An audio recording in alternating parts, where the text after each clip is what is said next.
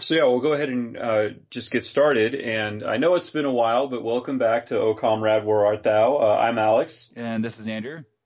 And the coronavirus times, whatever you want to call it, the end of days, I don't know, whatever floats your boat, has gotten us to take a little bit of a step back and kind of think of the podcast a little bit differently. And we do always try to provide you with updates on current events, what's going on. I mean, to kind of briefly do that, I mean, the coronavirus is still bad in the United States. It's still bad in Russia. It's suspected that Ramzan Kadyrov, who's the head of Chechnya, he's suspected to be infected by the coronavirus. He apparently was flown to Moscow for treatment. So, I mean, it is, reaching places of power or people of power in Russia. It's hitting far and wide, in Russia. I mean, one of the places where I've heard the outbreak is particularly bad is in Dagestan, which is down there in the Caucasus Mountains, down by like the Caspian Sea and the Black Sea. So it's interesting times that we live in, for sure. But we wanted to take a step back from that and at least, I think, try to answer some more fundamental questions about Russia and Russian history and how those relate to, the time that we live in now. And one of those questions is, if you look at Russia on a map, it's huge. Right. I mean, it borders Poland and it borders North Korea, which is, kind of staggering to think about. It borders Japan in the Sakhalin Islands. And kind of the question is, how did a country that kind of started off in the forests and the rivers of Eastern Europe grow to be the largest country currently existing? And, the Russian Empire was one of the largest territorial empires in the world. And the answer is actually kind of remarkable, and it's a fascinating story, and it's furs. So that's, something that's kind of gone out of vogue these days, but, fur was a status symbol, right? Fur coats, fur hats, were worn by royalty, nobility, merchants, right? The wealthy. It was a major, major status symbol. And so the question sort of was, well, where did all of this come from, right? Where does the fur that they need in England, France, Germany, where does that come from? Like, especially after they've exhausted their own supply? Well, the answer was Russia. And that was the first main asset that Russia traded with the Western world was fur. Sorry, excuse me. And they start off trading fur, and there's obviously lots of forests and rivers in those areas in European Russia. So there's a lot of access to fur there. But I mean, as you can probably imagine, they quickly exhaust that resource. Mm-hmm. And so then the question becomes like, well, where do we look for more, right? So there's the forests in the north, right? Like closer to Finland, places like that. But there's also Siberia, right? This great expanse that we now know of as Siberia. And, for Russians, and I think it's also interesting too, well, this is a little bit of an aside, is that I think a lot of foreigners, Americans, Europeans associate Siberia with Russia, right? Like that, right. Siberia is the heart of Russia. It's, that's where you go to find like the real Russia. And that's actually kind of, I mean, I don't want to say that that's necessarily wrong, but it's fascinating because that was never a part of the historical core of where the Russian people began, right? I mean, we're talking about a country and a people that are very much, they're in Europe, right? On the periphery. They're a Slavic people, right? Related to Poles, Czechs, Slovaks, Serbians, for example, but they wind up gaining the vast majority of their territory in what, we would now consider Asia. And, really how that begins is the conquest of, and this is a seminal moment in Russian history, is the conquest of the Kazan Khanate.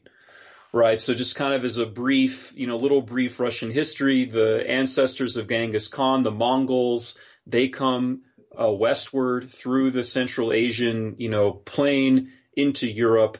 And while they don't really make a huge splash in Europe, to use that term, they become a major player on the European steppe, and that's Russia, right? And so Russia is sort of subjugated to the Khans, to the ancestors of Genghis Khan, for centuries. But it's Ivan the Terrible, whose name actually, maybe we've mentioned this before, but in Russian, it's Ivan Grozny.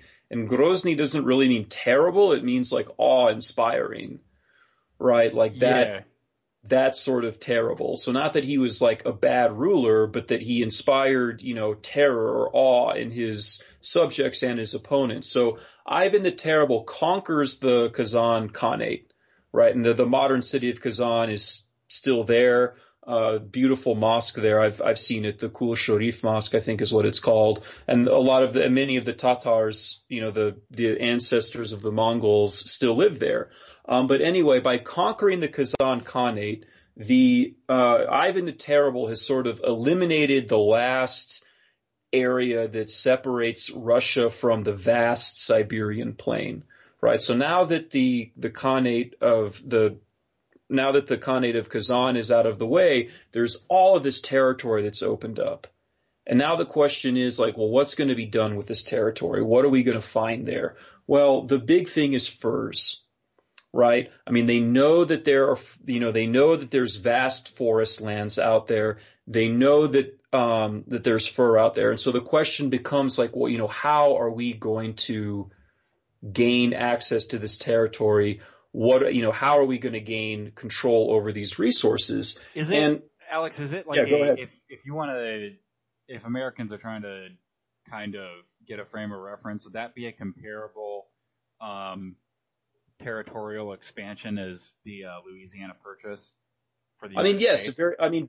Very similar. Yes. I mean, especially in the ways that it began, because, you had the Lewis and Clark expedition, mm-hmm. right, which I think was early in the 19th century. You had, Leonardo DiCaprio made a whole movie about it, right? Like The Reverend. Yeah. You had expeditions out there of very small groups of, explorers, robbers, whatever you want to call them, right? But you didn't have mass settlement until much later, right? 50, 60 years later. And and a similar thing plays out in Siberia. Mm-hmm. There's sort of no incentive at this point for Russian peasants to move into this land, right? Because it's not good agricultural land. It needs, the forest needs to be cleared, and there's honestly plenty of land in European Russia for that, for right. central expansion. And so, the Tsar has to incentivize expansion into this area, has to incentivize people to go out and explore it. And what he does is, have you ever heard of beef stroganoff before, Andrew? I have. The dish? Good. Yep. Yes. So the Stroganoffs at the time were one of the wealthiest Russian noble families ever, right? Mm-hmm. And the Tsar Ivan the Terrible basically gives them license over trade in Siberia.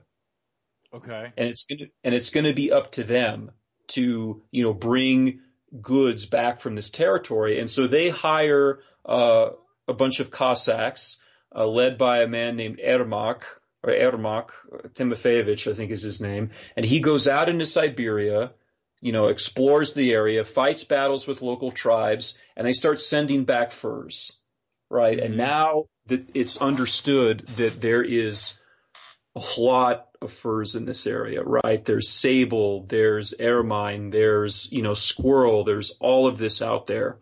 More and more expeditions start to move into Siberia looking for furs. And, the fascinating thing about this is like sort of much like the North American fur trade, it's not really accompanied by large scale migration. Right. It's mostly achieved through violence, right? Small groups of Russian soldiers who have firearms, who have, infectious diseases on their side, arrive and say, you're going to, trade with us, right, in air quotes, mm-hmm. and we're going to get these furs this way. And so it's a very hands-off system, albeit one that's solidified through violence. So it eventually comes to pass that the system that is put into place, it's called the Yasik, which is, I think it's a Turkish word, and it was similar to how the Mongols collected tribute from from the tribes that they had subdued, the peoples they had conquered. And so the Yasik essentially was, for every tribe of indigenous people in Siberia, every male over a certain age would have to give the Russian merchants a certain amount of furs every year.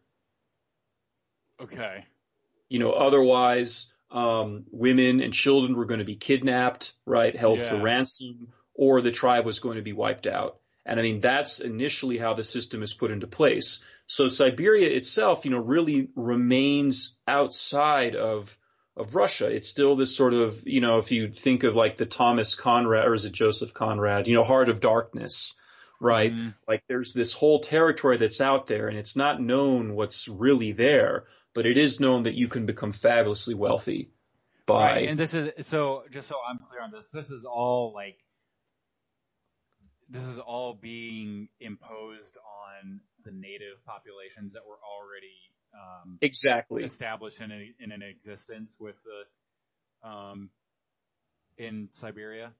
Yeah, I mean, they were already there, Mm-hmm. and there's lots of different peoples like the Chukchi, the Nenets, Aleuts, right? I mean, they've already existed there, but sort of like much like with any sort of resource, like we think of, well, I guess as far as we know, or as far as I know, like the Aztec and Incas valued gold, but I mean, maybe to put like the North American context into play, like certainly like these peoples used furs, right? Right. Like they trapped animals and used the furs, but it was really like a utility measure, right? Like it was to keep warm. It wasn't. No, this is like that. I mean, to me, that seems very similar to the same type of like relationship with furs as a tool for the native populations versus like as a commodity for the Europeans. Exactly. And much like the United States fur trade, it's something where like the sort of the other fascinating thing about it, and really why, like when we talk about colonization, how North America, how Russia are sort of a window into what will later happen in Africa.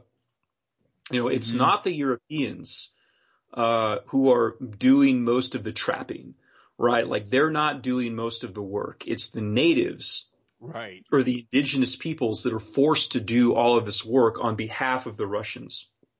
right. And so you have this system in place where, again, like it doesn't demand, it's not like colonizing or expanding into a country in that sense, yet it's still colonialism.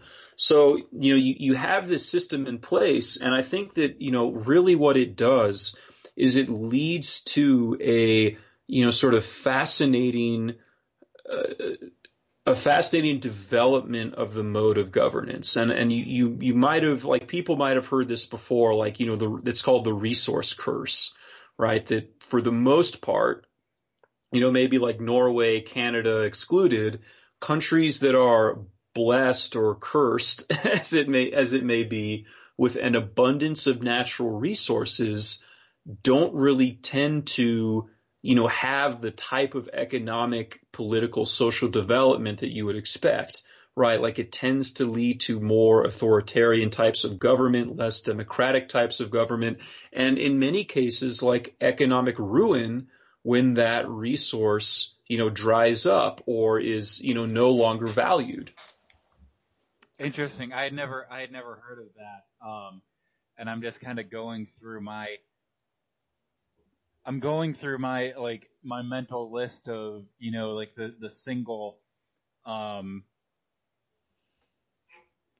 big, like, I guess, single resource based commodities, and how, so like, you mentioned Norway, which they were a petrol state, but I think they're one of the few exceptions where they actually did a really good job of preparing themselves for not being dependent on oil, Mm-hmm. versus, say, Saudi Arabia. which is just they're absolutely screwed when, despite their best efforts. Or look at Venezuela. Yeah, right? Venezuela, and this isn't just like petrol states, but Or look at within the United States itself, right? Like West Virginia and coal, or like my home state, Wyoming, and coal, and first oil and natural gas, and they might find more minerals there at some point. But yeah, I mean, generally it leads to very uneven economic development, and it leads to a type of state that like doesn't really have to value its population. And I mean, I think like the best way to put this is like, if we look at the Russian fur trade, right? And like, let's think about how it takes place. And I mean, I think people can also, in their heads start making parallels to how some economic systems even to this day work, right? So like if you're the Russian czar, right? You're the indigenous peoples who are actually doing the work, who are actually gathering the furs and trapping the animals for you. They're not your subjects in the sense. I mean, you do consider them your subjects because everyone is your subjects, right? But like, they're not subjects that you have to care about, right? So you don't really need them. Well, they're not your people, right? Like, they're not of your type, I guess. Yeah, I mean they're not. I mean, they're subjects in the sense that you believe you have authority over them, exactly.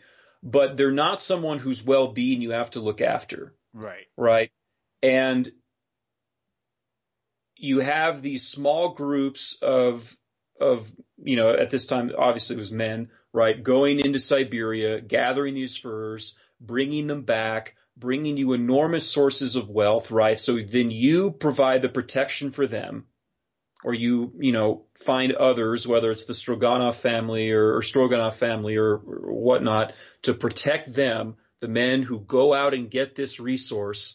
Then obviously you need to protect the trade routes between you and the countries that you trade with to bring in all of this money. But as far as everybody else goes, they're not really that necessary, right? Like, you don't really care about the well-being of the guy who owns the restaurant or the tavern or the ironsmith, right? The blacksmith. You don't care about them because they're not bringing in the barrels full of gold and furs that you want to stay rich. And so really, what happens in a state, at least in the pre-modern Russian state, is you don't have any sort of notion that that developing human capital is necessary at all, right? I mean, everything exists for extracting resources. And that's the whole purpose of the state, is to oversee this process, to protect it. Yes. And in exchange, it gets a cut of the profits. I mean, in many ways, like, that's the mafia right there, right? I mean, like, that's, Tony Soprano or Don Corleone, right? Like, you want to go out and have a card game or deal drugs or, do whatever it is you want to do, but you can't go to the cops. You need someone to protect you. Well, that's me. And in exchange, I'm going to get my piece, right? Well, that's interesting. And it's a pretty clear historical trend too, like in all of these cases where the establishment and function of the state has almost universally been to protect the mechanism of that resource extraction, especially when that extraction is occurring on the, I guess not like on the non-native soil of the what's the word for it? Like the colonizer nation, right? Like the opposite of the client state. No, I mean, certainly, like, Russia is like, maybe this is the term you're going for, like, the metropole, right? Like the center of this empire that sort of exists to, exploit the periphery. And To kind of go back to that sort of parallel, right? I mean, it is fascinating because, what's always, I think, distinguished Russia from, say, Britain, or France, or, I mean, any country that has these overseas colonies, and it makes the whole process like very, messy and hard to figure out is, Russia builds this sort of territorial empire, right? Like it's not overseas, right? Like it's linked by land to Moscow. And so it gives, I think, the sense that, I think many, like the Russians would say now, right, that this was all sort of their territory. But, and I mean, even the United States as well, like when we think about it, I mean, there is that sort of fascinating parallel between our countries where, the United States starts off as this core along the eastern, seaboard, right? But slowly begins to amass territory and push itself west. Whereas now, like, we think of the Midwest as like the heartland, right? But I mean, like that used to be the frontier. Like if we were living in New York City in 1800, I don't think that we would think of Ohio or Wisconsin or Minnesota, or Indiana as, the place where American values are born and bred, right? I mean, it's the periphery, it's the frontier. Right. I mean, and I'm not trying to diminish those states at all or that part of the country. I'm just saying that like this is the progression that happens, right? Whereas like, India, is never, I mean, that might be sort of the crowning achievement of Russia and the United States, right? Is, India never becomes a part of Britain the way that like, I don't know, or of the United Kingdom in the way that like Scotland does, right? Like they're never able to get over or breach that, cross that mental divide between, this territory, India, is something that is separate and distinct from where we are right now. Whereas in the United States and Russia, right? I mean, we're very much colonial powers, right? I don't think that you can look at what happened to indigenous people in the United States and Russia and not see that as colonialism.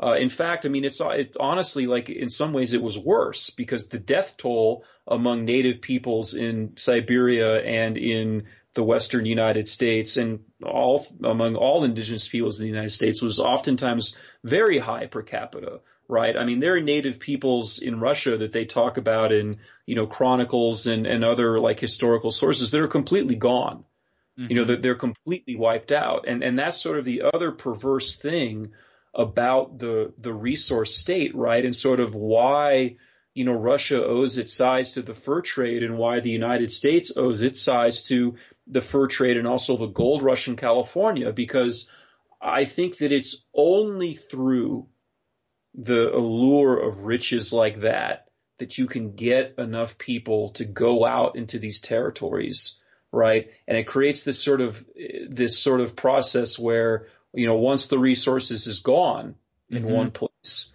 that's what propels them to move on to the next place, right? Because they remember the riches that they had, wherever it is that they were, right? So in Russia's case, they just keep moving further and further east, not because they're particularly adventurous or anything like that. It's because they're running out of furs where they already are.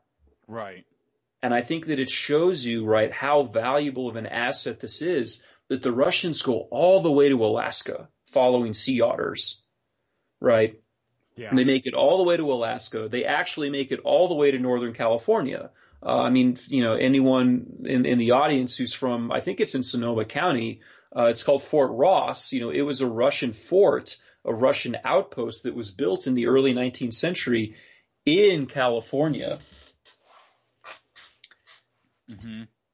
And, they make it all that way. I mean, when you think about it, that's staggering, right? To go across almost the entire Asian landmass, across the Pacific Ocean, all the way to California. Yeah, that is like furs. Literally halfway across the world. Like you are going halfway across the world.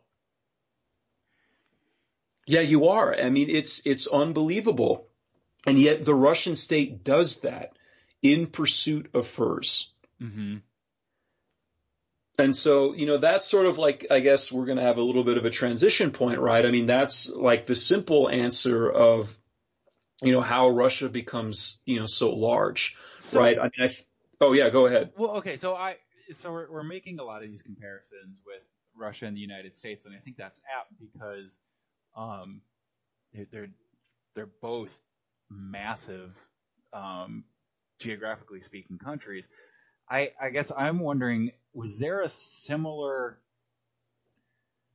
um, was there a similar kind of frontier mindset in Russia and kind of the uh, right, like you've heard how like the frontiers of the United States were referred to as kind of like the pressure valve, Yeah. Oh, and that certainly. societal pressures, you just give free real estate. I mean, was there a similar effect in Russia, or was it? I mean, maybe because it was um, much more driven by this one specific resource that they're constantly looking for. Uh, Maybe that wasn't so much the case. Well, I mean, that is sort of the fascinating thing about like when we think about other colonial empires, Mm-hmm. like the French, like the British, the Germans, the Portuguese, the Spanish, right? I mean, once it becomes, untenable to hang on to those colonies and once like the resources dry up, they abandon them, right? Mm-hmm. And I mean, and there's really never that effort to integrate them, right? Because I mean, I think what's sort of fascinating, and we touched on this before, is like, colonization is not just like a physical process Right. of taking somebody else's land. I mean, that's it at its simplest form. But I mean, there's also like these mental games that have to be played, right? I mean, like Rudyard Kipling is a great example. All of these novels that we associate the Middle East and India with adventure, with excitement, right? I mean, that's part of the colonial process too.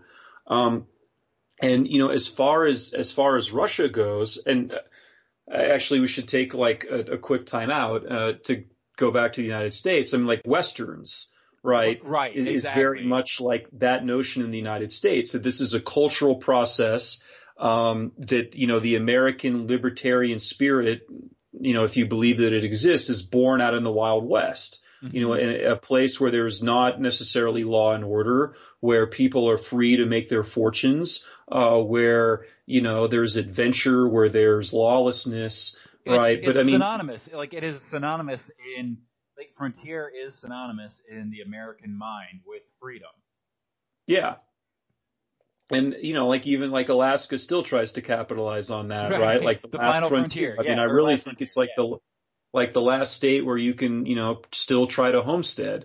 Um, and so I mean, there's a similar element to that in Russia as well, Yeah. Mm-hmm. right? I mean, if you're a European peasant, I mean, really, it's not peasants that are migrating too much, but I mean, like there are, actually, this is sort of how it happens on some level. Before, I mean, the system gets really solidified. If you're a peasant and you don't like paying, rent to your lord, you don't like the service terms that you have to give to your lord, you're looking to get away from this sort of oppressive state. Well, you go further east. You keep going out onto the plain. And in some sense, like that's Siberia as well. I mean, it is a place where there are adventurers, right? Um, Also, Siberia serves the function that like Australia and North America did for Britain. It's a place where you send exiles. Also, this continues, well into the Stalinist period, right? I mean, so many of these industrial sites that exist in Siberia it was convict labor. So, I mean, that's part of it too. But I mean, like, yes, I think there's a sense that, like that Siberian Russians might have amongst themselves that they are more individualistic, right? That like they are somehow distinct from Russians in the European heartland. So, I mean, that's part of the process too. And Siberia also plays this role, and to some extent, Central Asia does that as well. Like that gives Russia like its civilizing mission. When we talk about how was it Kipling? The white man's burden, Yeah. right?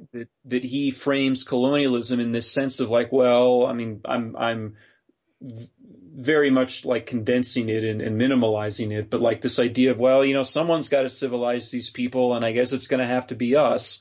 There's a similar, process going on in Russia. I mean, it's obviously a lot messier, and that's sort of like I think a topic for, a different podcast, like how that whole, the Russianness aspect of the colonization and the movement east plays out. But I mean, I guess to get back to, what you were talking about, like, yes, like, Siberia is very much this frontier. It's a place where, maybe if things haven't gone so well for you back in the metropole, back in Russia proper, there's opportunity out there for you. It's a place where political exiles are sent, and some of them decide to stay there, and some of them do, some of them do very well there. Later on, I think we talked about the Stolypin land reforms in an earlier episode. As European Russia becomes more crowded, and like as Russia is looking to establish kind of an entrepreneurial farming class, Siberia is seen as a way to do that. You can take the excess population that exists in European Russia and you can send them east, right? And they can found new villages, they can found their own farms, and you can develop that way. So it's very much, it's very much a part of that. But I mean, I think the, sort of the interesting thing about it is, and why, and I think why Siberia and its natural resources help to explain so much of why Russia is, or what it is and what it has become, is, as the fur trade dries up, there's this sort of question of, what's going to happen next? Like, what's going to happen with Siberia, and, what are we going to do about it?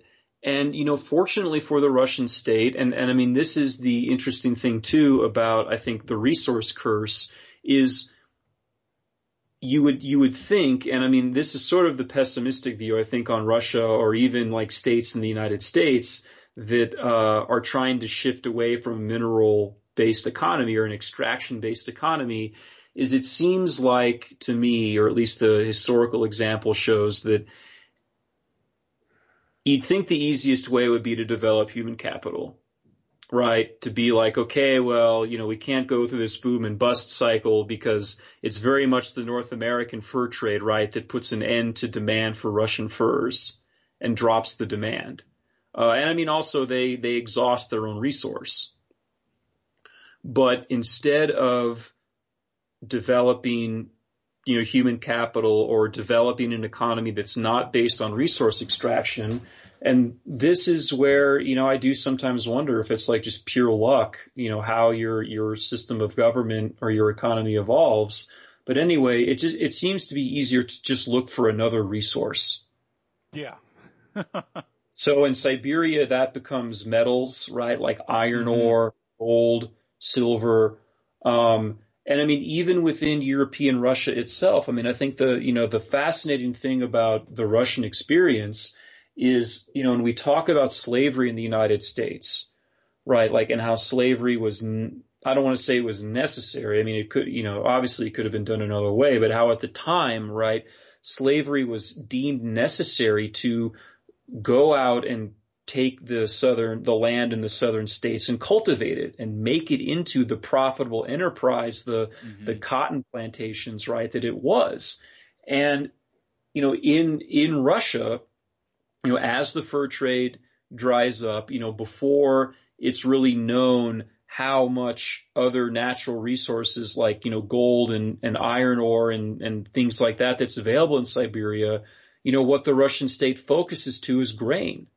Right. And it uses these mechanisms of violence, of control that it imposed on people in Siberia, and it uses it on its own people.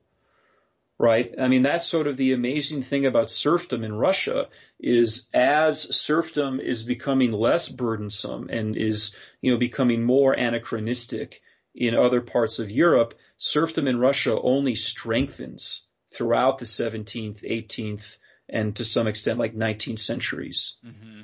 And it's because this state, right, the Tsar and his, entourage and the royal and the noble families that have become rich off the fur trade and rich off other extraction-based trades, they have to have another resource, right? Like that's their sole reason to exist, is to extract a resource and sell it for money. And so you're going to find that wherever you can.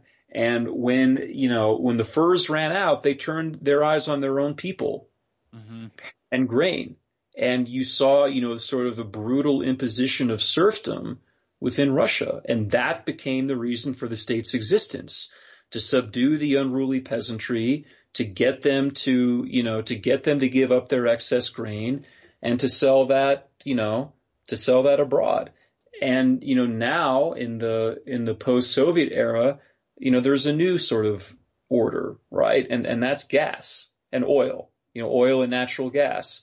And so again, like the parallels I think are staggering, because you look at how the Russian state extracts oil and gas and sells it abroad. I mean, it's remarkably similar to the fur trade, right? I mean, there's like Rosneft and these other, like Gazprom, like I think a lot of people that watch hockey and soccer have heard of Gazprom, right? The Russian state company that sells natural gas. You have these huge state monopolies controlled by a select few individuals close to Putin personally, and they're in charge of extracting that resource.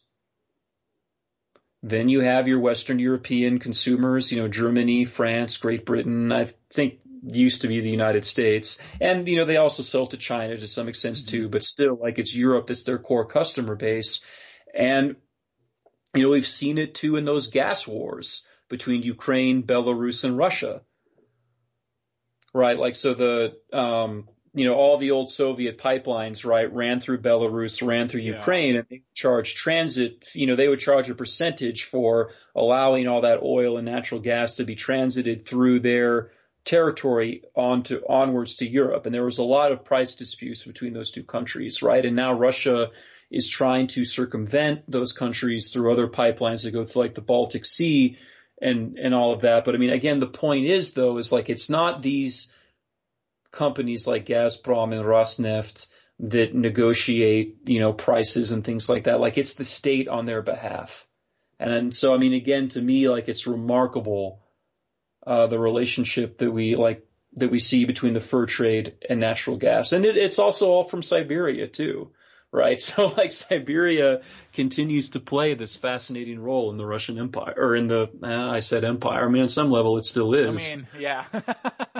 But I mean, it's still, it's still there. And despite, 500 years of existence, in that sense, like, the Russian state has changed very little.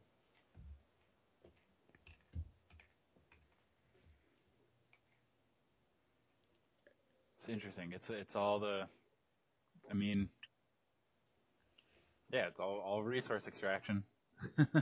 Well, I mean, it's all resource extraction. And I mean, and it also makes me wonder too, like, I mean, I don't know how much of a parallel there is to be drawn, but like, I think about what's going on right now in the United States. I guess I said that we weren't going to get into modern events, but I just can't help myself, because I keep thinking of another parallel. And that's like, I see, and I don't think it's a majority view at all. I don't think many people believe this, but I mean, I see on social media, and on, the tubes that are the internet, a lot of discussion about how, it was the government that is the real problem during the coronavirus epidemic, not because of incompetence in stockpiling PPE and making tests, but that they shut down the economy for no reason, right? And like, that's the real tragedy, is that, we shut down the economy. We've caused all this economic pain over something that, really isn't that big of a deal. And, what's fascinating to me now, right, is you have a president, in Donald Trump, who I think understands, very, acutely that the only way that he's probably, well, I mean, I guess there's a couple ways that he could be elected, but like, probably the easiest and least, shady, fraud-free way of getting reelected would be if somehow the United States economy is able to rebound. And I don't think that it's going to, that's a whole other discussion. But there's this tension now within federalism in the United States, right? Between governors in, California, New York, wherever that, and local governments too, that say like, yeah, you know what, like we want to stay locked down, or we want to keep these restrictions in place because, we don't have a healthcare system, what have you. But we see, Trump and a lot of Republicans trying to, I think, step in and say, well, no, the economy is more important. And so we're going to, somehow force you to reopen. Right. And I mean, and to me, what's, fascinating about that, right, is like, you can frame that as a discussion about personal liberty. I mean, I think that you can certainly try, like, well, people should be free to go to a restaurant and things like that. But, if you look at what's the information that's come out of Sweden, right, like a country that really didn't lock down. I mean, they did, but they didn't go as far as. They did some measures, but right, like it's, they didn't do near what we did, and they're still having economic issues on top of the highest death rate in Europe, at least. Yeah, exactly. And not so much exactly about the death rate, but like that it didn't really save their economy. Right. Right. And so I wonder now where we are going to be entering this phase where, maybe this is how, this is going to be the new relationship to government, right? I don't think that it's enough to just say, yeah, the economy's back open, because people are still, I think, going to be staying away. I mean, I think that's true in our case, right? I mean, because there's just so many unknowns out there, right? It's like, yeah, sure, I could go spend my disposable income like I used to, but I don't know what's going to happen. So I think, it's better for me to save my money. Right. I mean, I think this is, we've kind of talked about this before, but, and this kind of gets to why you see these economies in states that are based solely off of resource extraction,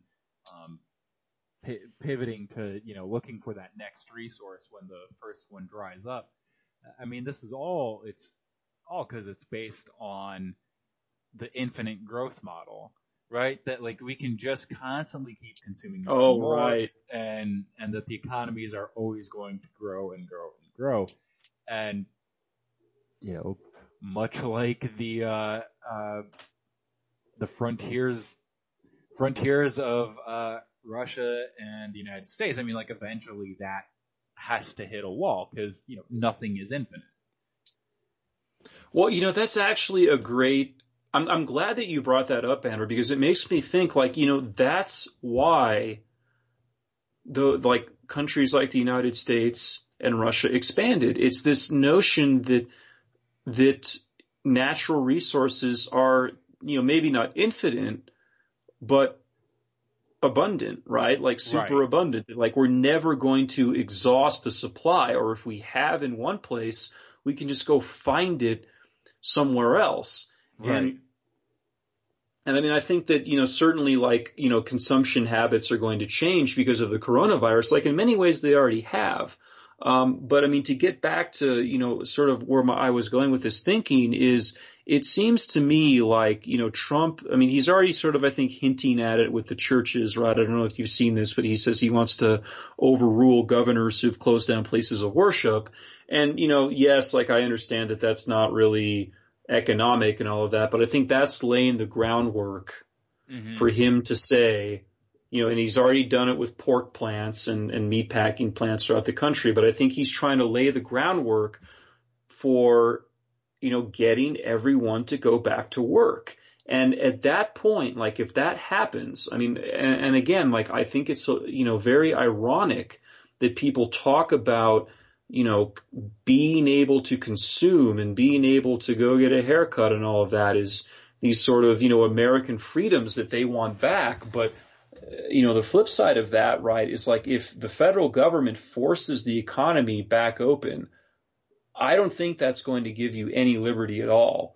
right? And I think that we can see the path that this is going to go down because we've seen it in Russia, right? Like once the government becomes the guarantor of the economy functioning, right? Like once the government's sole role is not to protect individual liberty, right? Because I think, Andrew, you and I can both agree that individual liberty does not always equal the greatest economic output, right? Right. Like we're seeing that right now. People are making a choice like, yeah, I'm not going out and spending money. Like I'm not going to a restaurant. I'm not going to a ball game. Even if I could, I'm not going to. So at what point, right, to keep the whole system going, is there compulsion? And once there is compulsion, then I think that you fundamentally redefined what the state's, reason for existence is. And it will not be to guarantee individual rights. It will be to keep the economy going, whatever that means. Right. Which, I mean, I think there's a strong argument to be made that that's always kind of been the purpose here, right? Is that, property rights above human rights, and that's if not, sure. if not expressly stated, but it is telling, I think, that you see at some of these reopen protests, the work will set you free slogan, which, I mean, I don't know if, I think it's telling in and of itself that I don't know if people were showing up with that as a bit, like if they were doing that as in jest, sarcastically, or if there are people that are honestly saying like, no, we have to go back to work because this is the only way we can self-actualize in this economic system and society that we've created, where the whole purpose is growth and consumption. Yeah. And I mean, again, too, like it gets to, this whole sort of theme that I think that we've talked about is like, if that's the only point, right? Like if growth and consumption in the economy are sort of the, requirements that we want to have for, the quote unquote good times, then, and I know that I said that like earlier, I think I was hinting that maybe the United States system of governments would change or its relationship would change. But I mean, maybe like it's worth thinking about, have we just had like maybe a slightly more benign form of the fur trade system that we've been talking about, right? Something that's like done through property rights as opposed to, sort of the outright violence that we associate with colonialism. Yeah, and, I mean, I think the extermination of indigenous populations. Yeah, I think it's entirely fair to say that kind of exploitation is no longer done, outright at the barrel of a gun, but through lawfare, right? Like we're gonna we can use legal mechanisms such as sanctions to destabilize your country or economy if you aren't extracting resources in a way that's favorable to us. I mean, I think that's a totally fair question to ask. Well, I mean, or even in the United States and this whole notion of like employment at will, right? Mm-hmm. And I mean, yes, like that sounds like a very hands-off approach to employment, and hands-off, I mean like the government, but I mean like on some level, like it's not, right? Because you have the power of a governmental system protecting those employers, saying like, yes, like you can fire people for whatever reason. I mean, I know that there's anti-discrimination laws and things like that. So yes, there are reasons you can't fire somebody ostensibly. Well, I think this is just, but you've said it before. There are a lot of problems that you can mask and tape over and kind of just, don't pay any mind to them. Don't pay any attention to them when you have a 3% unemployment rate, right? Mm-hmm. Well, and and I remembered something too, and I don't mean to like take us onto a different course, but I think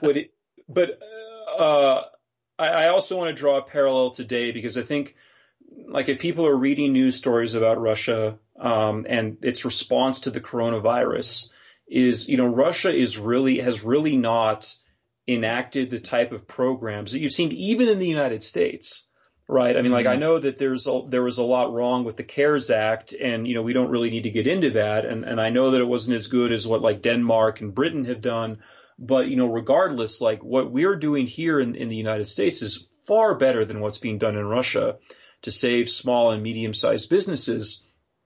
And Putin before has made references to these people being parasites, right? And like there's a whole Soviet context to that like the small to medium businessman, he's just some sort of like swindler, hustler type, person. And we don't, there's certainly a Soviet, communist angle to that, but it's also like if you want to understand Russia's approach to the coronavirus, at least to its economic impact, I think, us talking about the fur trade and us talking about the state that grows out of that explains so much about that. Mm-hmm. Because, we've said that one huge negative of a resource state, and I think that that's true if you look at like Iran, Saudi Arabia. I mean, there are so many where they just deem, whether it's women, whether it's guest workers, they deem so many members of the population superfluous, unnecessary, because they don't have really a role to play in the extraction industry. In Russia right now, who's, really feeling the brunt of this is small and medium business owners and other businesses that are really not connected to the state or the extraction industry. Because I think as far as Putin sees, when he looks out at these people, they're not needed, right? Like if the whole point of the Putin state, I mean, especially because the bargain, sort of the grand political bargain that Putin made with the Russian people was, I will give you prosperity if you just stay out of politics. And for a long time, because of, and this was, very similar too, like, I kind of wish I'd mentioned this earlier, but, these great periods of expansion and stability in the Russian, in Russian history, a lot of that happens when there is, an abundance of natural resources available. And so, Putin comes to power in the early 2000s. Oil, gas prices are, generally pretty stable, are going up. There's a ton of demand, right? I mean, it's something like a third or a quarter of all the carbon dioxide that we've pumped into the atmosphere is like we've just done in the last 25 years, like something like that, which is terrifying. But anyway, moving on from that, he was there at a time when like the resource state like seemed to work. And all of these small, medium businesses that grew in Russia, because, I mean, you could go to Moscow and St. Petersburg and even smaller cities and see, family, smaller owned restaurants, small, medium-sized businesses. There's actually a great flowering of all of that. But a lot of that was dependent on the excess income that was, flowing down from the Russian state to its people.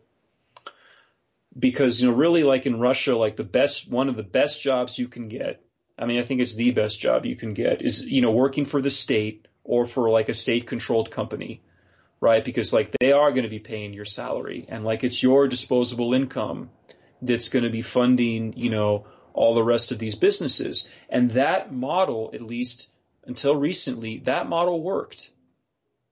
Oil, gas prices were very high. Russia was making a lot of money. I mean, I think it's staggering. I mean, a huge portion of its budget comes from the sale of oil and natural gas abroad. So, you have that coming in. You're able to build, what at least on the surface seems to be a more prosperous society. And then it all comes crashing down. And, I think the question going forward now for Putin, for the Russian state is, what's going to happen? I mean, certainly like there are those, I think, more liberal-minded Russians and liberals in the West, even conservatives in the West, I think, who would, want to see Russia take that step towards, an economy that values human capital more than it does now. But again, I think the historical lesson is like that is not that is not going to happen.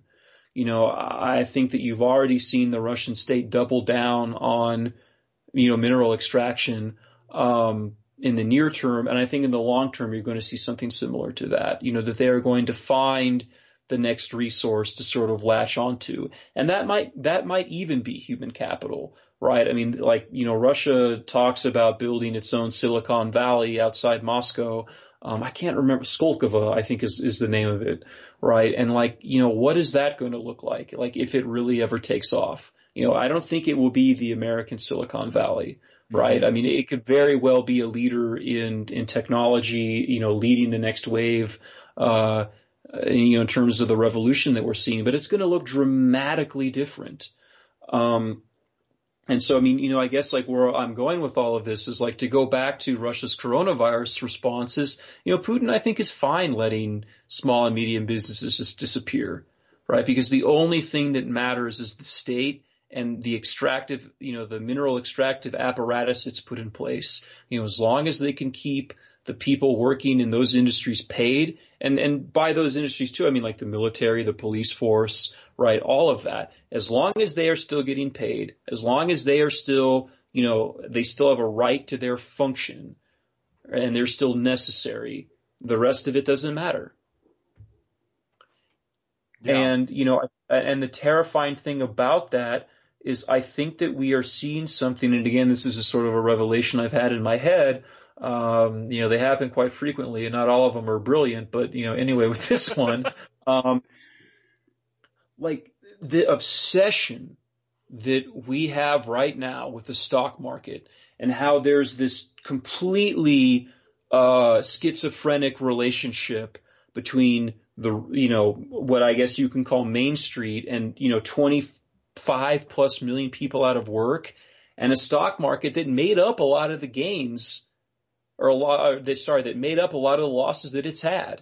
Yeah. And doesn't seem to be reflecting the situation on the ground. And I do wonder if, like, again, to go back to sort of the reopen the economy remark, that if that's going to be, and maybe it already is on some level, that's going to be the purpose of the American state, right? That like individual liberty, those sorts of things, like there'll be lip service paid to those, right? Or like that will be exploited when it's beneficial to get votes, like, talking about the Second Amendment or, whatever you want to, whatever amendment or freedom you want to talk about. But like at the end of the day, the thing that's going to matter the most and what the state is going to, I think, exist to guarantee that happens is that the stock market continues to go up or, at least not go down in a very precipitous type of way.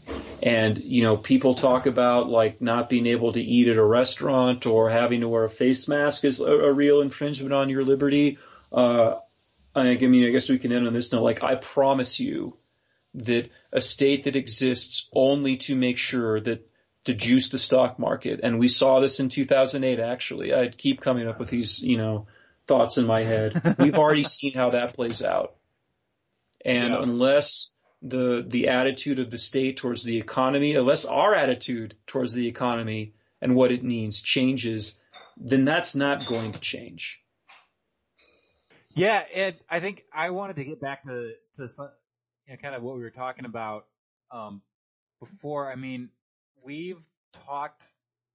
So you kind of mentioned the social contract that Putin has, and I think that that's what's really interesting about this is because I think in my mind you have to be doing pretty bad if the United States is handling this better than you, and we've talked before about kind of the contract is you get prosperity, just don't worry about the inner workings, don't worry about what the government's doing. And I just think it's interesting that that is a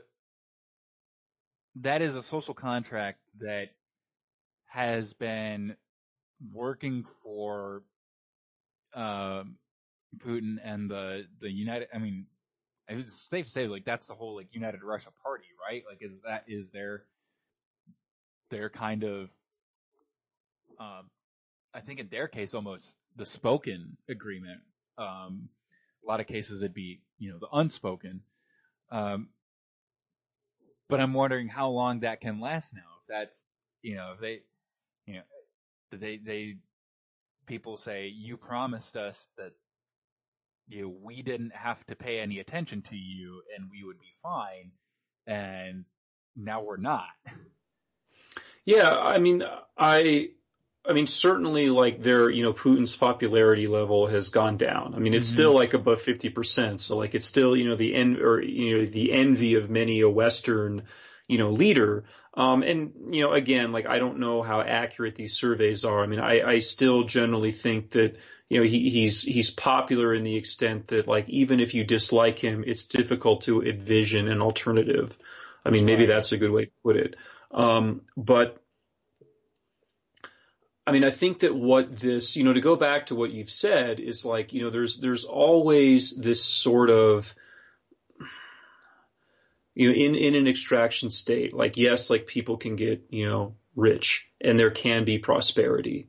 But I think when the chips are down, right, or like when, shit hits the fan or your back's against the wall, then you do see, at least in the government's eyes, or at least in the ruling system's eyes, what is most important. Mm-hmm. And in Russia, that has been the extraction industries and the industries aligned with them, whether that's, like the army, for example, the military industrial complex, that's really been, I mean, on some level, like that hasn't been getting state aid, just in the sense that like they don't need to. Like you're a major industry, you need help from the government. It's not that hard to ask and get it, right? Like, they don't have to pass a formal program to bail out, I don't know, like Gazprom or Rosneft because they're already intertwined with the state.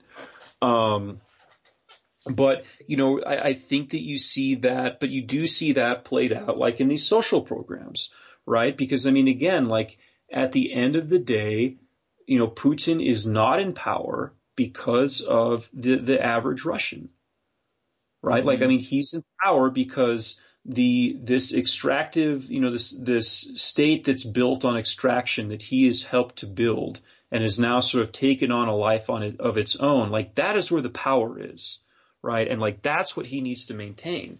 I mean, and it's sort of, again, like to go back to the parallel of the United States, right? I mean, like we had a president who won without winning the popular vote, who got a lot of money from, right-wing groups, a lot of industry and industry, right?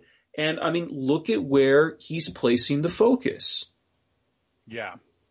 I mean, and so again, like, and it could be the case too, regardless of who wins this election in, here in 2020. But like if, like I think we have seen this shift in what's the government's main focus. And I mean, and at least under Trump, like I think the average person and their concerns and their desires, like those are not, you don't need to think about those.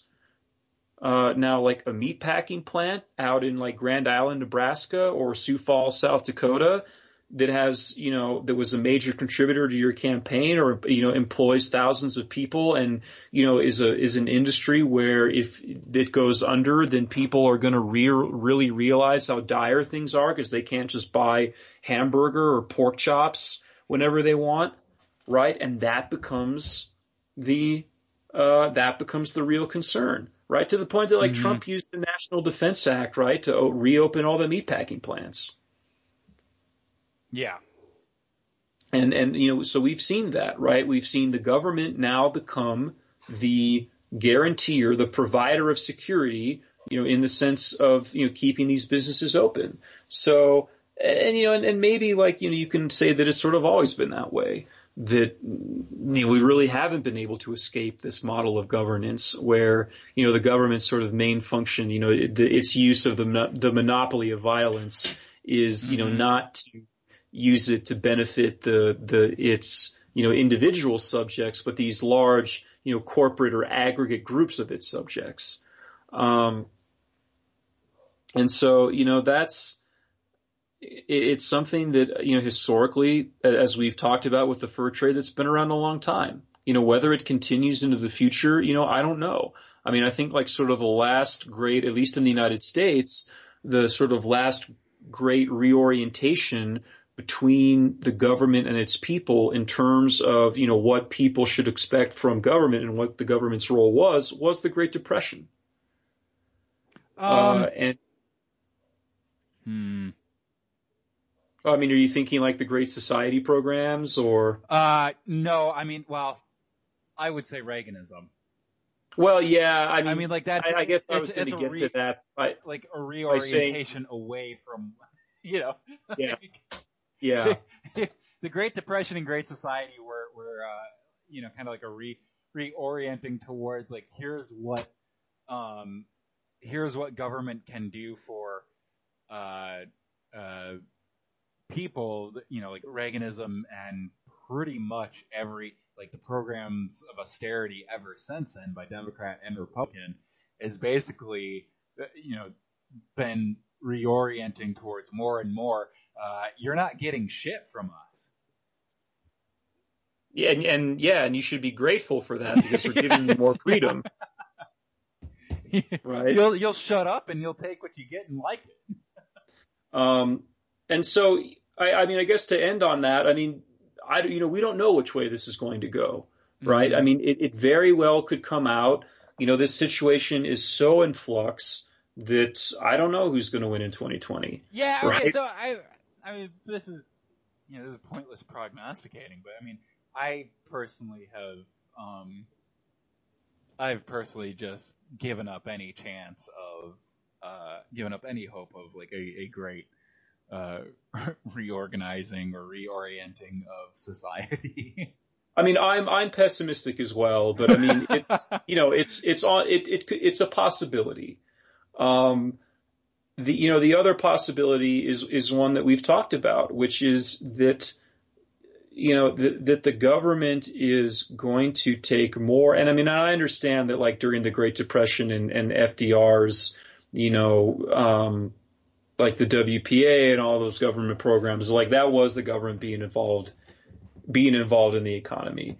And, the government being involved in the economy isn't necessarily always a bad thing, right? But I mean, I think the question then becomes, and I mean, maybe we'll leave this as our food for thought for people to think about, is like, involved in the economy for what purpose?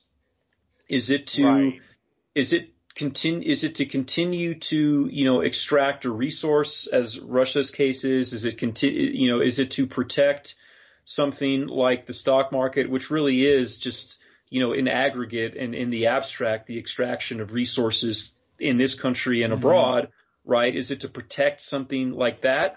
Or is it to, and this is sort of where you get into like the Norway model or, the Sweden model or the, I think the visions of the New Deal in the 30s and the 40s and to some extent the 50s, right? Or is it that, we want to improve the economy for the benefit of, the average person, right? Because and those are two different things. So I mean that's one thing to think about, and then the other is we have seen, and this might be this is I think also something that is good for people to keep in mind. We have seen how the state or the ruling, powers that be respond when there's a new resource out there and that there's a tremendous amount of money and power to be had from this natural resource. And that generally when that is the case, when you're talking about exploiting a resource, whether it's fur or oil or gold, things don't necessarily turn out for the best. And, one thing that I'm thinking about is that, we often talk about the next frontier in terms of, I don't want to say extraction, but of development being green energy, right? Being solar power, being, wind power, geothermal, carbon, dioxide removal from the atmosphere. Like I know that they're building factories for that.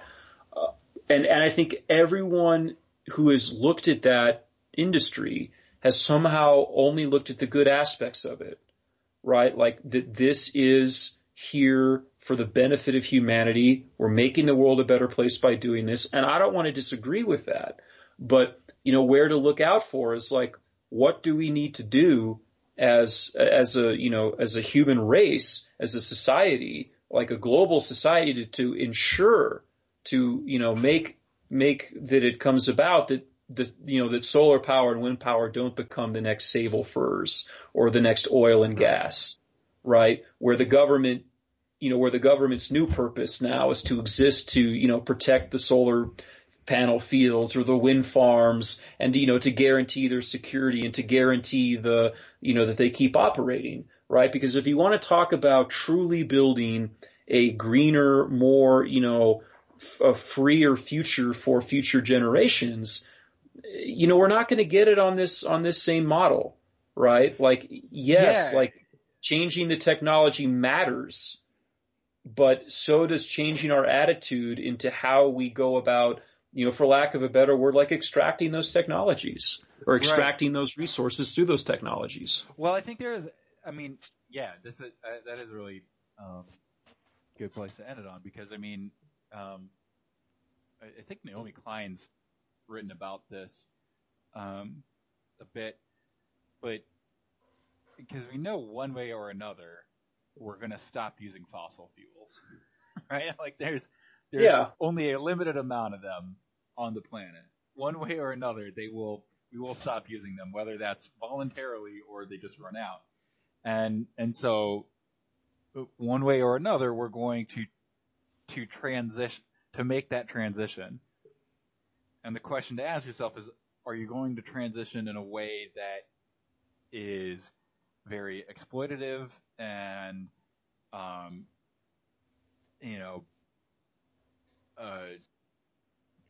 keeps the wealth generated and the benefit of that transition in the hands of a few, or are you going to make the transition in a way that's equitable to everyone and that we all share those benefits? So yeah, are we talking about a society where like everyone from rich and poor, to like the apartment renter to the homeowner has like a solar panel on their roof, or are we talking about, I don't know, like invading Libya and converting the southern Libyan desert into a massive, solar farm? Right. And so that's like, again, like I don't want to diminish green energy at all. Like, it's something that's going to happen, but I don't think that we should be, like naive in thinking that we as a people, as a global society can avoid the pitfalls and the exploitative nature that comes from it. Because Andrew, look at Bolivia, right? Like Bolivia is a huge source of lithium, which is one of the key components that's going to go into all of this technology, making the batteries. And they just had a coup, and they had a coup like 6 months ago, 8 months ago, and now already this, supposedly democratic government that stepped in is basically. No, we're not going to have elections. No, it is happening. Yeah, it's the next sort of great question that's that's going to happen because and to go back to what you said, Andrew, like the other thing that what the fur trade shows is like nothing is permanent. Right? Like one of the reasons why the fur trade dried up was like, yes, they ran out of animals, but also fashions changed. Right. And, we used to hunt whales. Like you think about like, Moby Dick and like all those great stories of adventure following the whale trade and how like all the way from Nantucket, Massachusetts, right? We would send ships to the far corners of the earth in the hunt for whale blubber. And, it wasn't, yes, like the resource ran out, like there were fewer and fewer whales, but also like oil comes along and it's like, are you kidding me? All I have to do is drill a well in the ground and this stuff just flows out. I don't have to, ride the Nantucket sleigh ride, or harpoon an animal. That's going to happen with oil as well. Like eventually it's going to happen that some government or, a bunch of entrepreneurs are like, wait a second, like we don't have to We don't have to pay, people to drill wells, or, we don't have to get involved in Middle Eastern politics to make a ton of money. Yeah, sign me up. Mm-hmm. So, I mean, yeah, like that part is coming. The question is going to be like, what is how are we going to build a state around that? Because I mean, the state is going to be there, but what its relationship is to this resource and consequently to its people, that's something that has to be decided. So, hopefully, like, as we wrap this up, like that gives some people a little optimism for the coronavirus times. Just a little bit, like something to cling on to. Cause I mean, we all, I guess the advantage of this, right? Like the advantage of us having this discussion is like that people are aware of this. Mm-hmm. Like we know that this is out there and we know that this is going to come up. And so, really like the question is like, it's up to us now. And something that we've said throughout like this podcast is like, yes, like in many ways, like we are, we follow in the footsteps of our forebears, for better or for worse, like it's difficult to break out of that. But it is possible. So, with that in mind, I don't know when we're going to have another episode. I hope soon. I mean, I'm, working, as I'm imagining a lot of you are, like I'm working from home now and not going out a whole lot. So I have the free time on my hands. Yeah. Lots of reading time. Okay. Well, until next time, everybody. And, thank you for, listening to this one. And I think going forward, like I am going to try to like, just think of, these like very simple questions and trying to answer them and giving people, that sort of perspective. So with that, we will see you next time.